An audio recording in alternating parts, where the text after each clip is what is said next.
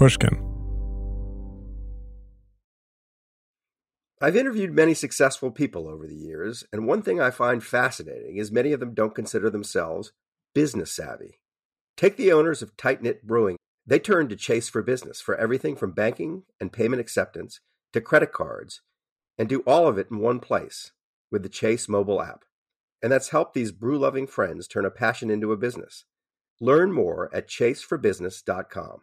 Make more of what's yours. Chase mobile app is available for select mobile devices. Message and data rates may apply. JP Morgan Chase Bank, N.A., member FDIC. The most innovative companies are going further with T-Mobile for Business. The PGA of America is helping lower scores and elevate fan experiences with AI coaching tools and 5G connected cameras.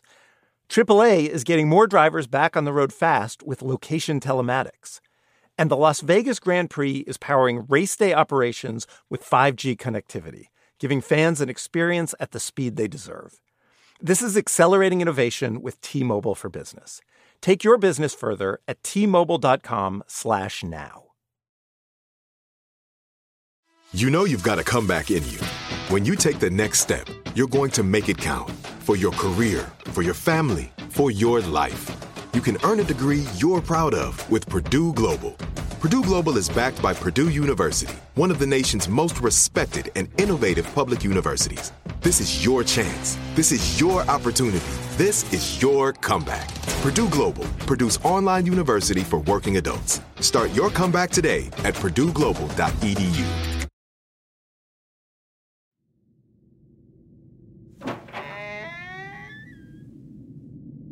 The Last Archive, A History of Truth.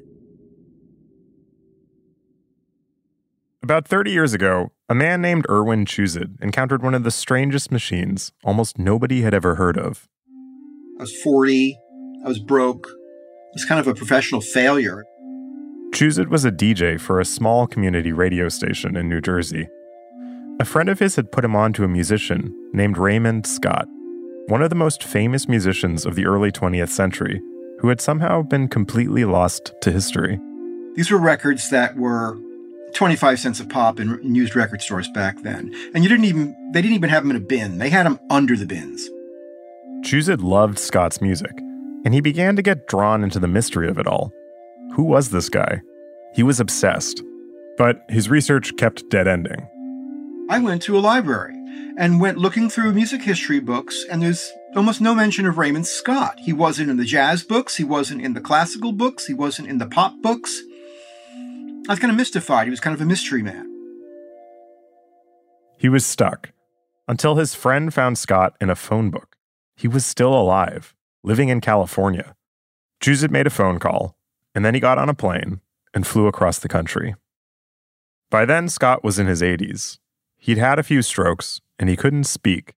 He would rest in the back of a dingy old ranch house, with the heat turned all the way up and a humidifier on full blast, so there was a kind of heavy fog all around. His wife was taking care of him, but she also kept a lot of stray animals. There was a dog with paralyzed hind legs dragging itself around, and a lifetime's worth of stuff piled everywhere. There were old rusted tape decks, there were wires, there were reels of tape, there were 78 RPM discs, many of them broken, some of them on shelves, old magazines of electronic industry publications, parts catalogs. Some of them dating back to the 1940s and 50s. I should say, this story, spooky as it is, it's kind of my dream. I'm Ben Nadif-Hafrey, and I've produced this podcast for the last few years, and I'm hosting a season of 6 episodes now, which, more on that later. All my life, I've written about history and made music. To find a secret hidden archive full of strange musical electronics, I can imagine almost nothing better. To know, through artifacts, what someone else once knew, something lost. Because the records and papers and magazines that Chuzid found told a story. Scott had been one of the most famous musicians of the 20th century. He'd been on TV every week for a long time, in all the big magazines and films with movie stars. But almost nobody remembered him now.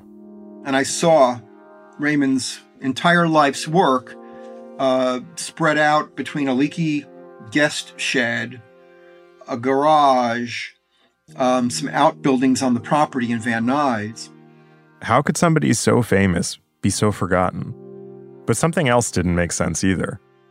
There are all these old machines and tools strewn about with the rusty edges. And in the corner of the guest shed, covered in dust, Chuzet saw a huge hunk of metal encased in wood. A large, dusty piece of furniture, a bit like a wooden console. But it wasn't furniture. It was a heavy machine with wires spilling out, hundreds of switches on a black metal front, and wood paneling all around. It looked like the cockpit of an airplane, except that some of the switches and buttons said things like record and power, and others said things like doo-wah. I didn't know what it was. Later on, someone helping to sort through Scott's files found a contract. It was between Raymond Scott and Motown Records, and it detailed a binding, confidential agreement to build that machine that Chuzet was staring at. A machine that was meant to write songs. The Electronium. Chuzet had come out to California because of these 25-cent records he'd gotten obsessed with. It was honestly pretty random, but somehow he'd stumbled on one of the strangest stories in the history of technology. How did it work? That's the voice of Brian Kehew, one-time keyboardist for The Who, Fiona Apple producer, Beatles historian, and one of the people for whom this machine has become now a kind of holy grail. Because it makes no sense. Raymond Scott began building this thing in the 1950s, and it was a kind of mechanical, early artificial intelligence that actually worked. We're freaked out about ChatGPT now. This thing was built in secret at a major studio in the 1970s. Michael Jackson used to watch it work, and nobody now can figure out how to get it to work again.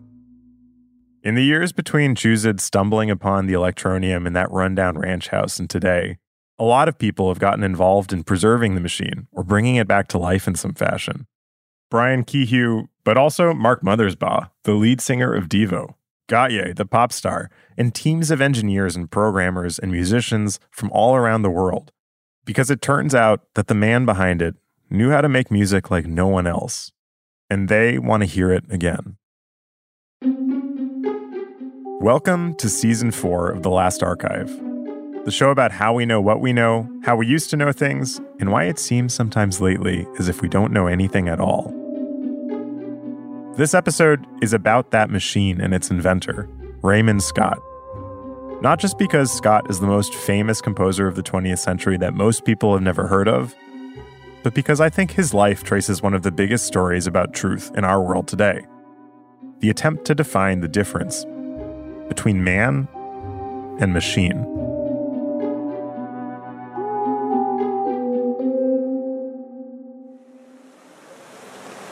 Remarks before Harry sits down. He is now sitting down. There's another reason I want to spend some time with Scott. He is making himself comfortable. He recorded his whole life. And we'll begin. There he goes. Which made for some fun research. That's all. Raymond Scott was born in Brooklyn in 1908. His parents named him Harry Warnow. His father had sailed from Russia to New York 2 years earlier on a ship called America. Sometime after Scott was born, his parents bought a music store in Brooklyn, in Brownsville, a small Jewish neighborhood. They lived in the 2-floor apartment above their shop, surrounded by music and sound machines. Scott especially loved the phone. Sometimes he'd make prank calls. Who's speaking, please? Dr. X called, if you must know. Oh, Dr. X-Lax. Please, don't forget. Yeah. Well, thanks very much. Glad to hear from nobody. Scott was growing up in an in-between time, a mishmash of the world we know now and the world of the 19th century. The electrified subway was brand new then. The year Scott was born, it had made its way out to Brooklyn. But the gas street lamps in Brownsville were still lit every night by a lamplighter. There were chickens in the street, the smell of the sea out over Canarsie, candy shops and tenements, hot spiced corned beef in the delis, and briny half-sour pickles in the Jewish market. Farms and salt water. It felt like the old country. It felt like the ends of the earth. It was like a little village. It was a neighborhood. Pearl Zimney Winters, one of the girls from the neighborhood. Later on, she and Scott got married, and she's all over Scott's recordings. Juzit, who never got over his obsession with Raymond Scott, interviewed her with a colleague just a little before she died. I used to go into the music store, to buy music when I was a kid. That music shop is where I think the dream of the songwriting machine began. It was a snapshot of everything that was changing in music in the early 1900s. For centuries, if you wanted to hear music in your house, someone in your family needed to know how to play. For a while, buying a song meant buying sheet music, bound together in little pamphlets. But later in the 19th century, technologies that could capture and reproduce sound were invented. And by the start of the 20th century, mechanical music was taking off. Suddenly, you didn't need to know somebody who could play to listen to music. You could listen on records, wax cylinders, the radio. Scott was obsessed with these machines and the music that came out of them. He even started an amateur home radio station so he could make broadcasts from his bedroom to the living room. You mean to tell me that's recording now?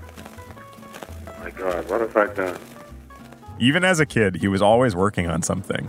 He'd dangle microphones out the window to record conversations on the street, or the neighbor practicing piano. He would hang around the music shop with his dad, tinkering, and watching not just how music was made, but how it was sold, what sold, and how it got reproduced. And there was one machine in particular that he became fascinated by. He told me that he taught himself to play the piano with the player piano. And I guess that's how he first started. The player piano.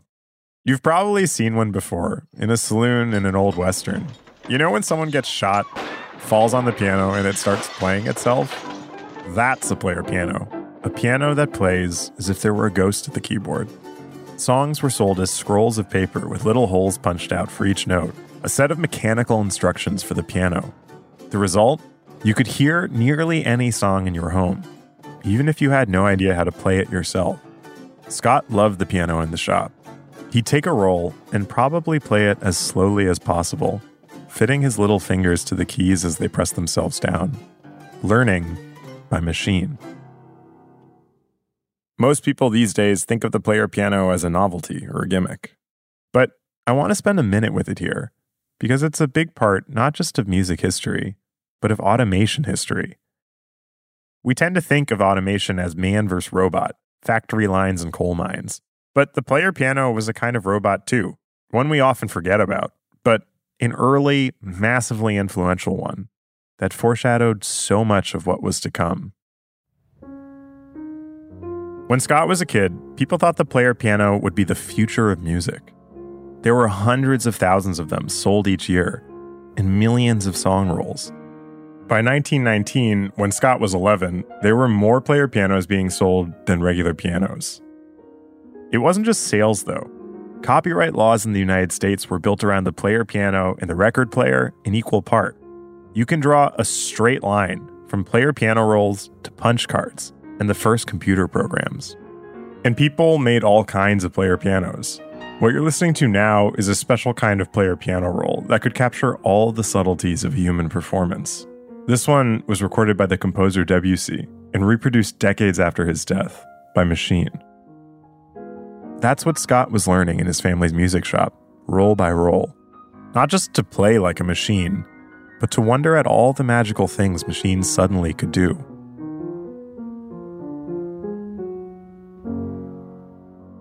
When I was trying to understand how Scott grew up, I read up on his neighborhood. And in one memoir, I found a particular detail that snapped it all into view. The drugstore just down the street from Scott had a poster in the window. It was titled The Human Factory, and it imagined a person as if they were a kind of complex machine with all these little engineers inside. Scott must have passed that poster plenty of times. He had dreams of becoming like a machine himself, attaching motors to his hands so he could play the piano faster, the kind of way only a player piano could. Everywhere, that line between man and machine was beginning to blur. But there was one place where the difference was unmistakable. A machine never made mistakes. The song sounded the same every single time. And to Scott, that was the ideal. The struggle between being a musician and an engineer was very real for him. He just loved equipment. Mark was the one insisted that he go to Juilliard. I don't think he wanted to. That choice, music or engineering, it set the course for Scott's entire life. Because Scott never could give up on engineering. But his brother, who was a rising star in music, saw that he had a gift for composing that almost no one else did. He got Scott a job as the pianist for the CBS Radio Orchestra, and immediately Scott began to get noticed. He was anxious that people would think he only had the job because of his brother, so Harry Warno flipped through the phone book until he found a name he liked, Raymond Scott. A name he also chose because it sounded less Jewish, and he was always anxious about that. He played his piano, he wrote his songs, and he kept his engineering passion more as a hobby. CBS was a good situation, except for one thing. He was always playing standards, songs that people knew they liked and had heard a million times already. He said that he wanted to write music that people would like the first time they heard it. He asked his brother Mark if he could put together a band. He wanted to put together a 6-piece band with himself in it. Mark said yes. Scott started hunting for 5 musicians who could do exactly what he wanted. What he wanted was music with a spark that could form a connection with a listener immediately out of nowhere. He had a couple songs ready, so he found his guys, rehearsed, and then he got an audience together in CBS's Studio B. They dimmed the lights all the way, and they began to play. A journalist wrote about it a year later. Nobody who attended that premiere 18 months ago was likely to forget it. Out of the darkness, there came a thin, wailing note, barely masking a slow, suggestive thumping on the drums. When it was over, the audience rose to its feet and cheered. Fan mail poured in. Who was this man, Scott? Where was he from? Where had he been all these years? They created generated such an amazing listener reaction that they immediately got a recording contract with the Master label, which was owned by Irving Mills, who was Duke Ellington's manager. The response was unprecedented. In a minute, I'm going to take you right on in, but we're going to have a very entertaining visit with one of the year's sensational musical groups when we get in there. Scott was trying to sell a perfect musical package. He said he went out to clubs to track which tempos made people get up and dance. He had a whole thing about names. He called his band of 6 people a quintet, not a sextet. He even renamed his saxophone player. And here's the youngest of our group. His name was originally Dave Harris, but now it's Eric Hoek. Eric Hoek, then that's an interesting name. Yeah, that's Raymond's idea of a name. He wouldn't write his music down. He'd just play it at the piano for his quintet, and then have them play their parts back till they could do it right, note for note. And because the fellows have marvelous ears and memories, they never forget a composition once they've learned it. Once they had it down, it rarely changed.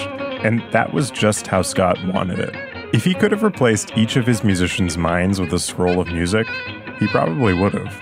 He didn't know how to handle human relationships too well. They called him a bully. They called him he was a bastard. They called him all kinds of names because he was trying to make them play better. One of his musicians once said, nobody worked with Raymond. Everybody worked under Raymond. Johnny Williams, the drummer, said we hated every minute of it because we were being told what to play. He said at the same time that we hated it, we were making more money than anybody in town. The music was like jazz, but without the improvisation or the looseness. Tightly managed. The price of mechanical perfection. Boy, let it pay again, please. He rehearsed. I want to cut that 12-minute frame. Then he rehearsed. Keep on cutting, please, again from the top. He rehearsed. Keep it from getting agitated by saying simple. Do it that way without thinking about it. And he was driving his musicians crazy because they would say, nobody needs to rehearse this much. Scott held his musicians to an impossible standard. He wanted them to play like machines. But it's hard to argue with the results. His rise was stratospheric. Stravinsky, Cab Calloway, Duke Ellington, they were all Raymond Scott fans. In the 1940s, he had his own radio show, The Raymond Scott Show. He became the music director of CBS Radio, where he led a racially integrated radio orchestra. This, I think, not because he was especially progressive, but because all he cared about was the music. This, in so many ways, explains why he was working with machines late in life. Oh, yeah. Rather than musicians. They were his best friend. The machines were his best friends. To me, when I heard this story, I kept thinking about Scott as a kid at the player piano. When that machine was invented, it scared people. 2 years before Raymond Scott was born, John Philip Sousa, the famous composer, wrote an essay called The Menace of Mechanical Music. The whole course of music has been the expression of soul states, he wrote. And now in this 20th century come these talking and playing machines to reduce the expression to a mathematical system of megaphones, wheels, cogs, discs, cylinders, and all manner of revolving things. The player piano became a dark symbol of modern life. When Kurt Vonnegut wrote his first novel about a dystopian America run by engineers and their automatic machinery, he called it Player Piano. By the time Raymond Scott was getting famous, those fears about mechanical music were everywhere. Same story everywhere. New machines, high-speed production, fewer jobs, and 10 men for every job that can be had. Scott was fighting a classic battle, mechanical perfection against human error. What was at stake were free will, agency, the human soul. That conflict was one of the main rhythms of 20th century history, and Scott was like a leading melody. And then he hit a wrong note. That story after the break. As listeners to this show, you probably consider yourself pretty smart. But how smart is your wallet? When you're looking to upgrade your wallet, it's time to turn to NerdWallet. Their expert team of nerds has the financial smarts to help you find the right financial products for you. Before NerdWallet, you might have paid for vacations with whatever was in your wallet. But you could have been missing out on miles you didn't even know you were leaving on the table.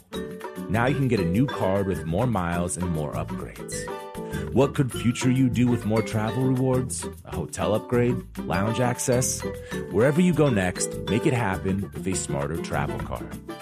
Don't wait to make smart financial decisions. Compare and find smarter credit cards, savings accounts, and more today at NerdWallet.com. NerdWallet. Finance smarter.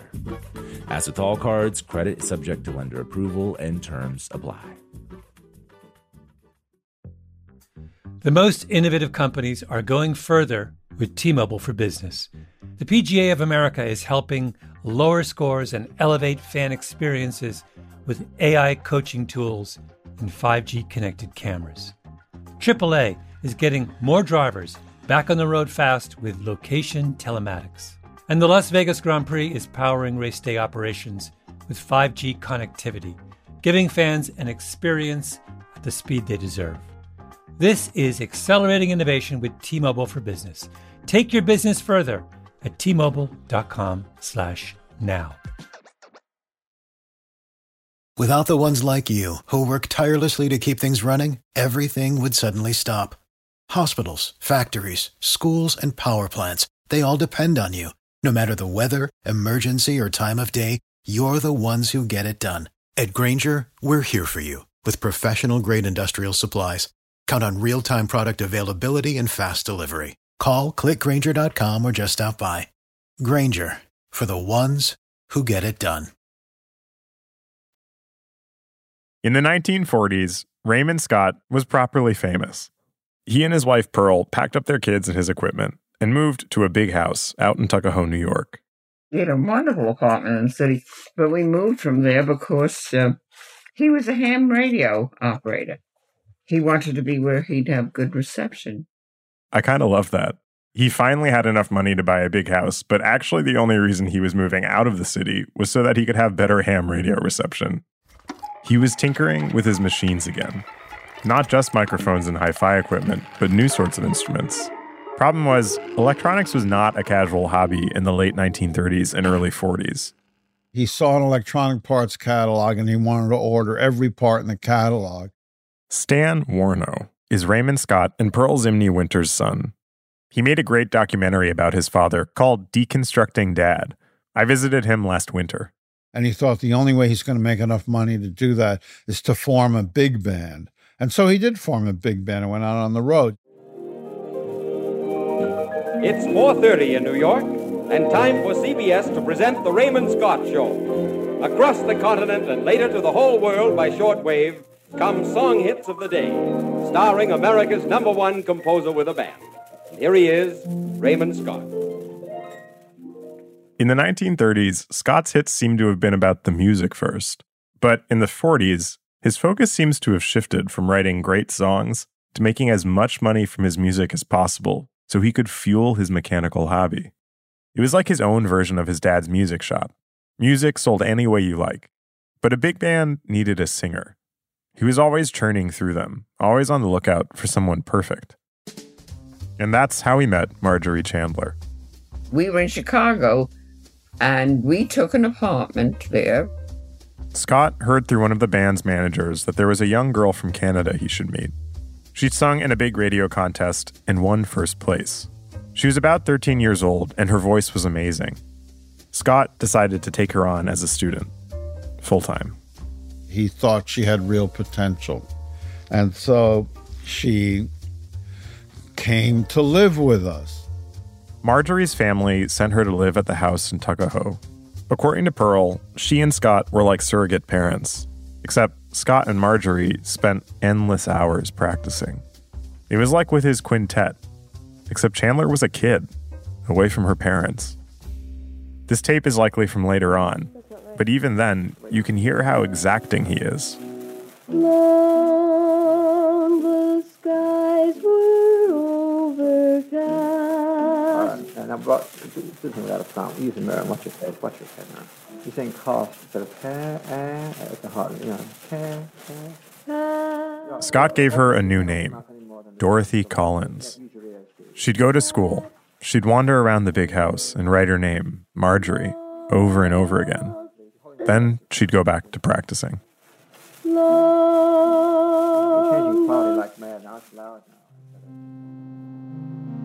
It was a back-breaking regimen, but she was an incredible talent. And as she got older and better, he began featuring her in his band. She grew up with the family. When she was a bit older, she sang with the band for the first time on the air. After Scott started hosting the Lucky Strike Hit Parade, a popular TV show, she became the featured singer. She was 24. And at some point along the way, they got romantically involved. And then I have seen some letters where my mother was writing to him saying, I'm not really comfortable with her. And who knows what was going on, because again, that they eventually got involved with each other, and he divorced my mom and married her. Scott and Marjorie, now Dorothy Collins, were married when she was 25. I don't want to dramatize this or speculate on how and when they got together, because no matter what, it's a dark turn. She had been like an adopted daughter to them, away from her own parents. It was the culmination, I think, of the most dangerous strain in Scott's thinking about musicians and people. What he must have seen in Marjorie Chandler in the beginning was Dorothy Collins, the chance to make his own musician, his own person, as if he were building a machine. Every week, they appeared on TV together. Collins became a kind of American darling, achieving a level of celebrity even Scott had never had, a star. The money came pouring in. They moved into a mansion on Long Island. It had 32 rooms and 4 stories. That's Deb Studebaker, Raymond Scott and Dorothy Collins' daughter. She's a teacher and a poet, which you can hear by the way she describes her childhood home. The house was at the end of a long gravel driveway. It had a forest behind it. It was very grand. There was a library with a secret door. You'd pull it out, there was a bathroom behind it. We would go on these explorations in the forest. There was wisteria hanging over an archway that was always filled with bees. Inside the house, Scott had begun to amass all the electronic parts he wanted. He was at once secretive and proud to show it off. Let me take you downstairs and show you these technical facilities. And I take it we're supposed to have, maybe 500,000 separate items or so. An electronic music studio wants to grow and grow and grow and grow. The room was full of gear. Switches, meters, welders, a furnace. But now I'd like to take you upstairs to show you what we've been building with all this equipment. Upstairs was a 30-foot wall of obscure electronic musical machinery. Alongside his other musical work, Scott had begun writing and recording music for commercials. I have for several months now been unable to get this jingle for Sprite out of my head. Over the course of the 1950s, Scott wrote jingles for a lot of big companies. Schlitz Beer, RCA Victor, Vicks, Ford, Chrysler. And a lot of the time, it was Dorothy Collins singing them. He had a plaque over his piano that read, "Ideally, the words should make sense." What makes a melon ball bounce? A melon ball bounce. A melon ball bounce. What makes a melon ball bounce? The ice tart taste of Sprite. These companies were selling the future, and they needed a sound to match it. In the 1950s, Americans were drunk on the post-war promise of consumer technology. It was the age of automatic, of being able to buy all sorts of machines that would make your life easier. To make reality of imagination. This is Bendix, the Tomorrow People. Scott and Collins seemed at the time to have a happy life together as the Tomorrow People, throwing parties at their mansion, making music in the machine rooms, and listening to it in the listening room. They were in many ways the sound of that post-war dream world. They made music meant to push the button that sent consumers marching off to make a purchase. During those years, Scott was creating the kinds of machines his music helped to sell, whirling, spinning devices that seemed as if they came from the future. Just keep in mind how different what you're hearing is from popular music in the 50s. I mean, this was the top song of 1959. We fired our guns and the British kept a-coming. There wasn't as many as there was a while ago. We fired once more and they began to run it on down the Mississippi to the Gulf of Mexico. Music like Scott's just didn't exist in the mainstream, but he was sneaking it in there through commercials. He saw his machines as a way to push the envelope and thought that because the sounds they made were new, they'd catch the ear in a way jingles made with old instruments couldn't. Scott seems to have created one of the first, if not the first, musical sequencer, a device that is the foundation for much of modern pop. In a weird historical twist, one of the ways he had financed all this experimentation was by selling his early hits to Warner Brothers, where they became a lot of the music soundtracking the Looney Tunes. Literally, this man put the tunes in Looney Tunes. But then he started to get sick. His brother and his father had died of heart disease, and Scott had his first heart attack in 1958. I don't think it's a coincidence that within a year, he began to work on the first version of the Electronium, his songwriting machine. I remember him telling me, about this machine. I'm working on a machine that's going to compose and perform at the same time. This was the stuff of science fiction, a dream a few people had had, but nobody went for it quite like Scott. A machine, not just for playing music, but for composing it. Scott began to work harder and harder on the machine, and at the same time, his marriage to Dorothy Collins unraveled.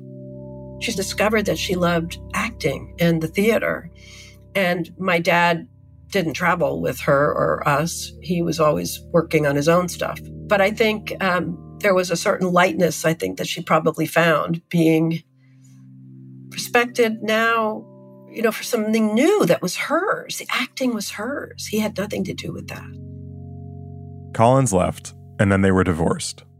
She testified in court that he was such a perfectionist, so intensely critical, that he gave her asthma, and she couldn't sing when he was around. So my mother used to say it was like Frankenstein's monster, and the monster kind of woke up and decided, that she could be her own person. But Scott was bereft.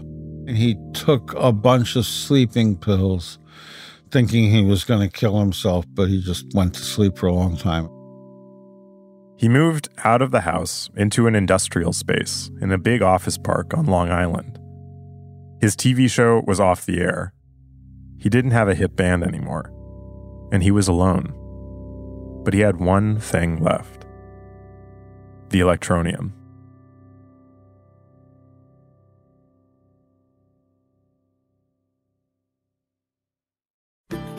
As listeners to this show, you probably consider yourself pretty smart. But how smart is your wallet? When you're looking to upgrade your wallet, it's time to turn to NerdWallet. Their expert team of nerds has the financial smarts to help you find the right financial products for you. Before NerdWallet, you might have paid for vacations with whatever was in your wallet, but you could have been missing out on miles you didn't even know you were leaving on the table. Now you can get a new card with more miles and more upgrades. What could future you do with more travel rewards? A hotel upgrade? Lounge access? Wherever you go next, make it happen with a smarter travel card. Don't wait to make smart financial decisions. Compare and find smarter credit cards, savings accounts, and more today at nerdwallet.com. NerdWallet. Finance smarter. As with all cards, credit is subject to lender approval and terms apply. The most innovative companies are going further with T-Mobile for Business. The PGA of America is helping lower scores and elevate fan experiences with AI coaching tools and 5G connected cameras. AAA is getting more drivers back on the road fast with location telematics. And the Las Vegas Grand Prix is powering race day operations with 5G connectivity, giving fans an experience at the speed they deserve. This is accelerating innovation with T-Mobile for Business. Take your business further at T-Mobile.com/now. In the 1980s and 90s, New York City needed a tough cop like Detective Louis Scarcella. Putting bad guys away. There's no feeling like it in the world. He was the guy who made sure the worst killers were brought to justice. That's one version. This guy is a piece of shit. Derek Hamilton was put away for murder by Detective Scarcella. In prison, Derek turned himself into the best jailhouse lawyer of his generation. And Laura was my girlfriend. This is my only way to freedom. Derek and other convicted murderers started a law firm behind bars. We never knew we had the same cop in the case. Scarcella. We gotta show that he's a corrupt cop. They can go themselves. I'm Steve Fishman. And I'm Dax Devlin Ross. And this is The Burden. Listen to new episodes of The Burden on the iHeartRadio app, Apple Podcasts, or wherever you get your podcasts. And to hear episodes 1 week early and ad-free with exclusive bonus content, subscribe to True Crime Clubhouse on Apple Podcasts.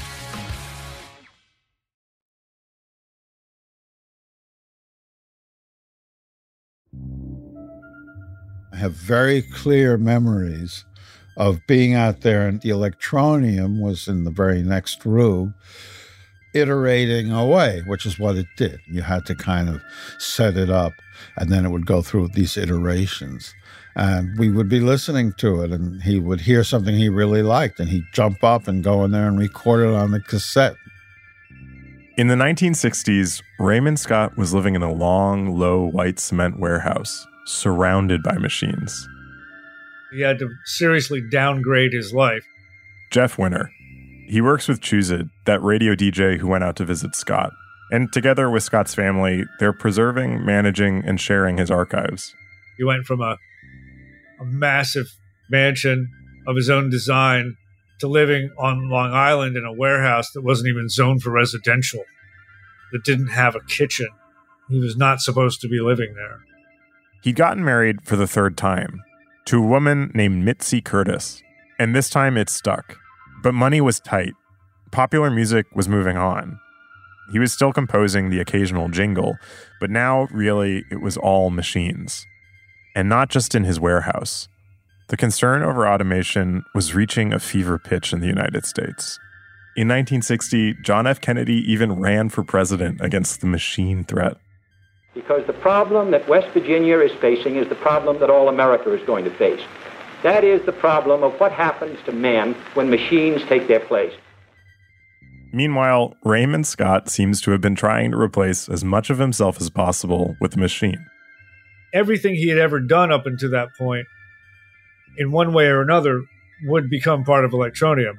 Even if he hadn't even declared to himself that that was his goal yet. It's like everything's under that one roof. His bassline generator, his drum pattern generator, the melody sequencer, all of it tied together with thick wires, hidden behind the concrete walls of the factory. And when Raymond came to the door, the first thing I encountered was, well, I want you to sign this disclosure agreement. Tom Ray. He used to work at Moog, probably the most famous synthesizer company of all time. He's taught electronic music history at the Berklee College of Music, where he was a professor. But at the time he met Scott, in the summer of 1970, he was a graduate student, working on his dissertation for a PhD in music. I mean, I'm not an industrial spy. I'm a graduate student. Ray had heard that Scott was touched with genius, and he wanted to see what he'd been inventing. What did I see? I saw everything. Oh my gosh, what is this thing over here? And I said, doesn't seem to have a keyboard or any kind of an interface. He said, well, it does. It had one little micro switch. And so he goes over and he flips some of these many knobs and switches and things on the panel of the thing and said, I'm going to have it suggest a theme, and it gives out with a little melody. And then he says, I think I will ask it to make the intervals, the musical intervals, wider. And he flips a couple of switches and they're wider, and he put together, as I sat there, a rather lush composition with not only accompaniment, but counterpoint and, the whole thing. Scott was inventing madly during those years. The Electronium combined a lot of different gizmos he'd created, and it was a constantly changing set of modules. You controlled the music the machine made by means of switches. He called the composer guidance control. One of the major X factors of the Electronium is that it seems to have had some way of generating randomness within the preset patterns. They would change on their own over time, but it's not clear to anyone how. This was a crazy idea, but you can get a clue to why Scott was after it from an ad he made around then with Jim Henson, the Muppets guy, for IBM. They were pitching a new word processor, but the ad is all about modern life. It's a kind of crazy montage of vacant-looking people, machines, and explosions. There always seemed to be enough time to do the paperwork. But today, there isn't. Today, there isn't enough time. Today, there aren't enough people. Machines should do the work. That's what they're best at. People should do the thinking. That's what they're best at. But what about a machine that did the work and the thinking? When Scott was born, machines were being created mostly to help people do rote physical labor. In the first half of the 20th century, they began to do those things automatically, at the push of a button. And by the age of the Electronium, machines began automatically to do things that looked a lot like intellectual labor. This robot manipulator can be easily taught because of its electronic brain. Can this type of control be applied to other types of machines? Certainly. In that light, Scott was reaching for the brass ring. A machine capable of making art, of helping people make art, that expressed a human soul and stirred human emotions. But he needed money to do it. So he started doing a little press, small articles here and there. It's like inventing the typewriter, he told a journalist. Only the typewriter furnishes the plot and reads the result. I've always told people that I consider Raymond Scott one of the pioneers of artificial intelligence in music. But if you wanted to buy an Electronium from Raymond Scott, it was going to cost you an arm and a leg. And it was a crazy idea. So it was by a stroke of luck that the head of Motown Records, Berry Gordy, heard about it. It's not a one-man organization or a two-man organization, but it is an organization of teamwork. Right. I mean, there's unseen heroes, so to speak.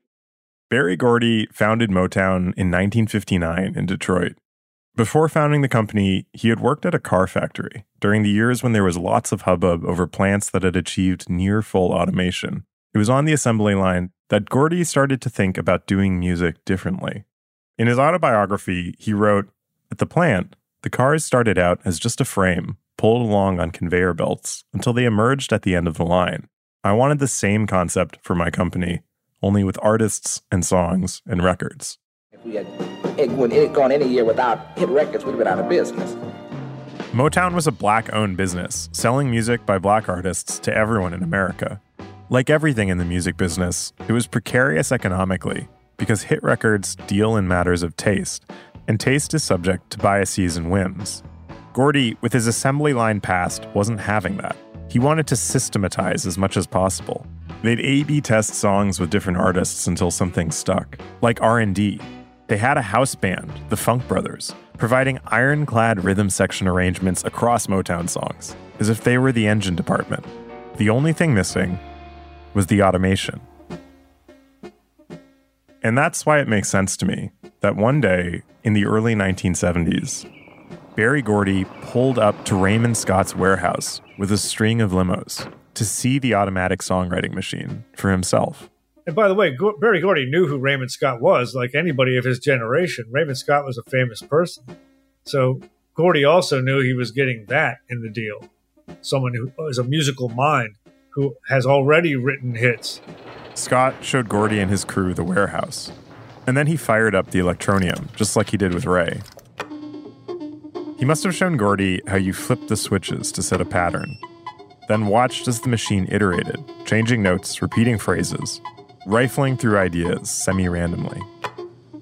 And during the last couple of minutes, the pattern generator was on only slightly, only 1, 4, 5, and 10. Scott was selling an idea at that point, the potential of a songwriting machine that could hit on an idea that a person alone never would. If it came up with a hook that sparked in the way a hit does, you'd know it when you heard it, and you could bottle it up and sell it to millions of people. This idea, I think, came straight from Scott's quintet days, finding that sound that you like the first time you hear it. It's a tricky balancing act, because it has to be new enough that it catches your attention, but a hit also has to sound familiar enough that you kind of know what you're going to get as soon as you hear it. It's like an elevator pitch to the listener, and Gordy was uncompromising about it. Here's Smokey Robinson in a 2019 documentary, remembering that process. He used to say that all the time. We got to get them in the first 10 seconds. We had to come up with these fabulous intros, something that would catch your attention immediately. So in that light, the Electronium makes perfect sense to me. What if you could take a machine that had baked into it all of the patterns and intuitive musical sense of a proven hitmaker like Scott, but then this crazy X factor of proto-artificially intelligent randomness? That dream was Scott's life's work. He needed it to work. Everything was riding on it. So Gordy was so impressed that he wrote a check on the spot for $10,000 to get started. And that was a lot of money back then. It was a huge windfall. Scott was overjoyed. Gordy wanted the instrument remade to suit Motown's needs, so Scott began work immediately. The machine would be a culmination of everything he'd worked on up to that point, including the player piano from his childhood. Here's a call from a couple years earlier between Scott and Bob Moog, the synthesizer legend who'd worked with him. And this knocked me out when I first heard it in the archives, but he was still thinking about the player piano. You can hear the ideas just bursting out of him. I have some things that I think will absolutely flip you, and this is hardly secret stuff. But well, I'll have to explain it to you when I see it. Okay. But the programming is inevitable. I mean, the computing machines are programming things, and the player piano is programming things, and all the automated tools are programming things. Yeah. And so the programming it's going to be the way it's done. A player piano for the space age. Scott, of course, quickly blew through the Motown down payment and ran out of time, but Gordy didn't seem to mind. Scott moved out to Motown's offices in Los Angeles to work on the Electronium in a room above Berry Gordy's garage. He became the director of electronic music research and development. Eventually, he started to work on the machine in the Motown studios. People were in awe of him. I'm thinking of a couple different engineers who were up there who would just come out and be like shaking their heads, kind of like what is going on kind of thing. Scott's daughter, Deb Studebaker again.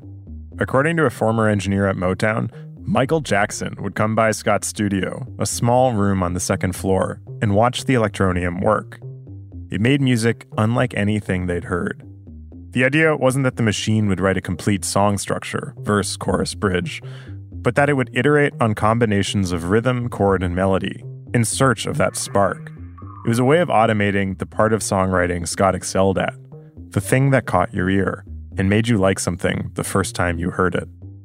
It was meant as a collaboration between man and machine, one that took the hard work out of the most crucial part of the songwriting process: the inspiration.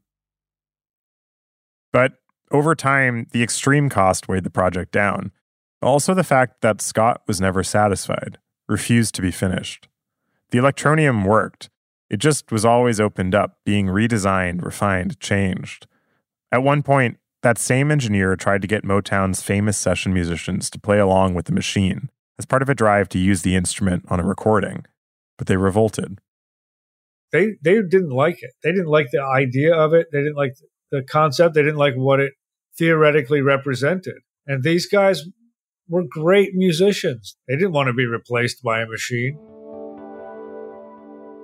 It's not known whether the Electronium ever suggested an idea that made it into a Motown song, but I think it's unlikely. Gordy let Scott take the Electronium home with him eventually, to tinker with it around the house. He'd stay up all night and work on it all day in his pajamas, building new bits and pieces, taking it apart, and building it again. Then his health got worse. The music industry moved on, started to forget about him. He had several strokes, and the Electronium sat in the guest shed out back, gathering dust, waiting to be found. Well, it's Dr. Frankenstein's monster, isn't it? Brian Kehew again, synthesizer wizard, former keyboardist for The Who, Fiona Apple producer, and the second person this episode to bring up Frankenstein's monster, more happily in this case, about a machine rather than a person. He's working now to bring the Electronium back to life. We spoke last winter.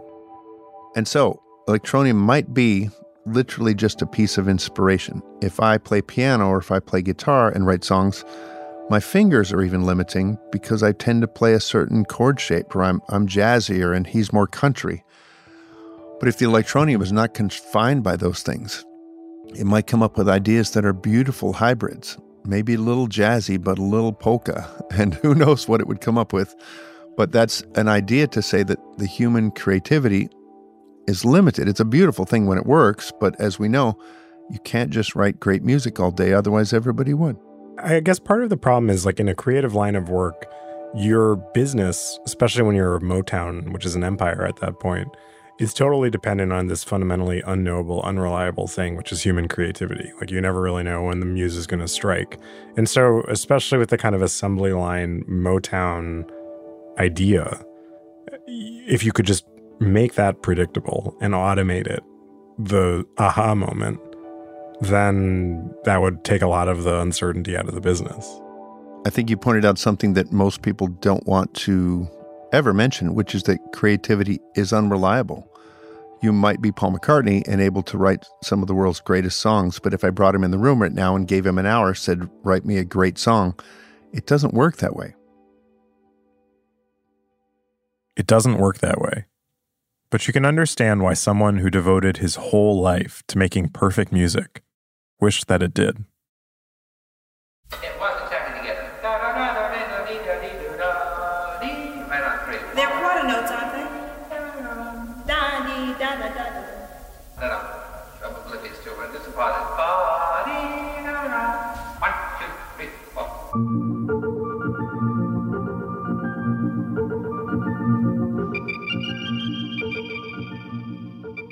Raymond Scott died in 1994 in obscurity and relative poverty in a nursing home near that faded house in Van Nuys. Chuzid, Winner, a slew of fellow enthusiasts, and the Scott family started to comb through his archives to piece the whole crazy story together. They shipped boxes and boxes of tapes and records and papers to the Marr Sound Archives at the University of Missouri, Kansas City. Then they released his music in compilations. Scott had always kept his machines mostly secret, in case anyone wanted to steal them. But when they finally released Scott's electronic music in the early 2000s, he suddenly had a new set of posthumous hits. You probably don't even realize you've heard a Raymond Scott song before, but he's been sampled all over the place. Gorillaz, Jay Dilla, Lizzo, they've all sampled Scott. His music is in The Simpsons, Ren and Stimpy, HBO shows. The song you're hearing now is called Portofino, and it was unreleased in his lifetime. But there are all these recordings of it, each trying it a different way, all electronics, with vocals, with saxophone. When the archivists found it, Chuzid thought the melody was so classic, it must have been a cover. And I went into various databases looking for Portofino. There's like 80 or 100 things called Portofino.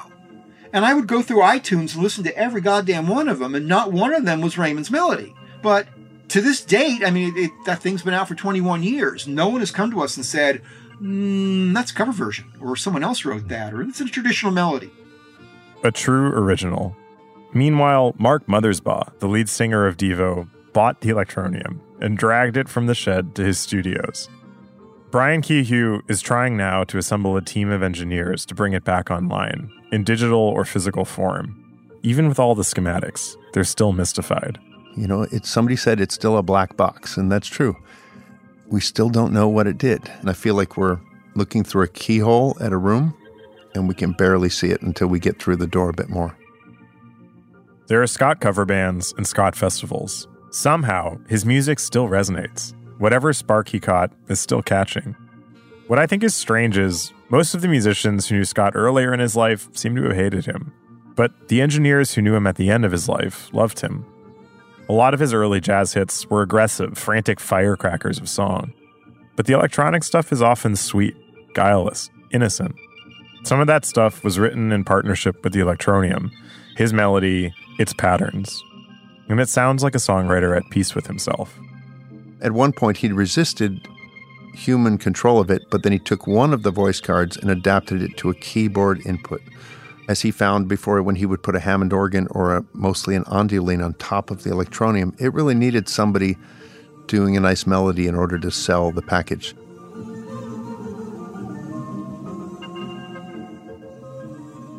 There is, I think, a lesson in Scott's life. One that's kind of a morality tale for our own AI-addled ChatGPT world. He walked from automatic pianos to the first computers. He sought perfection. He sought industrial-scale creativity. But the trade-offs he made were the relationships around him, the failure to see the humanity of the people he was trying to control. People would sometimes talk about Scott as if he were a machine, but I think there's something in his music that testifies to a soul. That ghost at the keys of the player piano. Those recorded phone calls to his family. That early string of hits. All the musical machines. What they have in common is the goal of each song. To connect people through sound. Scott prized perfection in that end above everything else. And it ruined him. Someday soon, someone might be able to bring the Electronium back to life and hear again the inside of Scott's mind. But still, I think he must have known. The Electronium could never write a Raymond Scott song. For that, you needed Raymond Scott. Is that all, Harry, or shall we go on?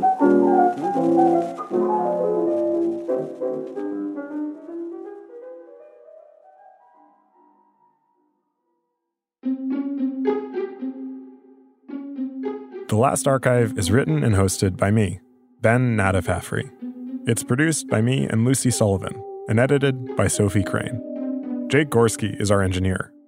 Fact-checking on this episode by Arthur Gompertz and Lucy Sullivan. Sound design by Jake Gorski and Lucy Sullivan. Our executive producers are Sophie Crane and Jill Lepore. Thanks also to Julia Barton, Pushkin's executive editor.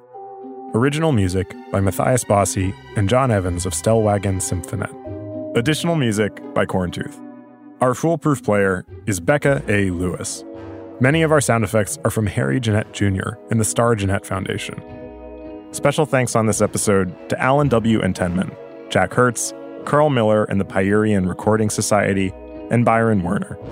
For a bibliography, further reading, and a transcript and teaching guide to this episode, head to thelastarchive.com. The Last Archive is a production of Pushkin Industries. If you love this show, consider subscribing to Pushkin Plus, offering bonus content and ad-free listening across our network for $4.99 a month. Look for the Pushkin Plus channel on Apple Podcasts or at pushkin.fm. And please sign up for our newsletter at pushkin.fm/newsletter. To find more Pushkin podcasts, listen on the iHeartRadio app, Apple Podcasts, or wherever you get your podcasts. I'm Ben Nadif-Hafrey.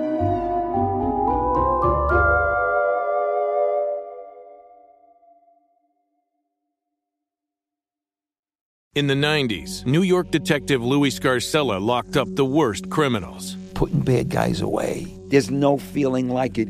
Then Jailhouse Lawyers took aim, led by Derek Hamilton. Scott Sully took me to the precinct and lied. 20 men eventually walked free.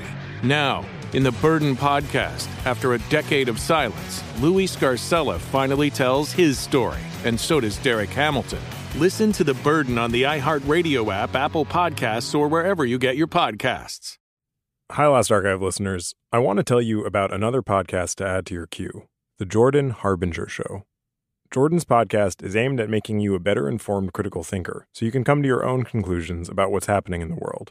He dives into the minds of fascinating people, from authors and activists to mobsters, spies, and hostage negotiators.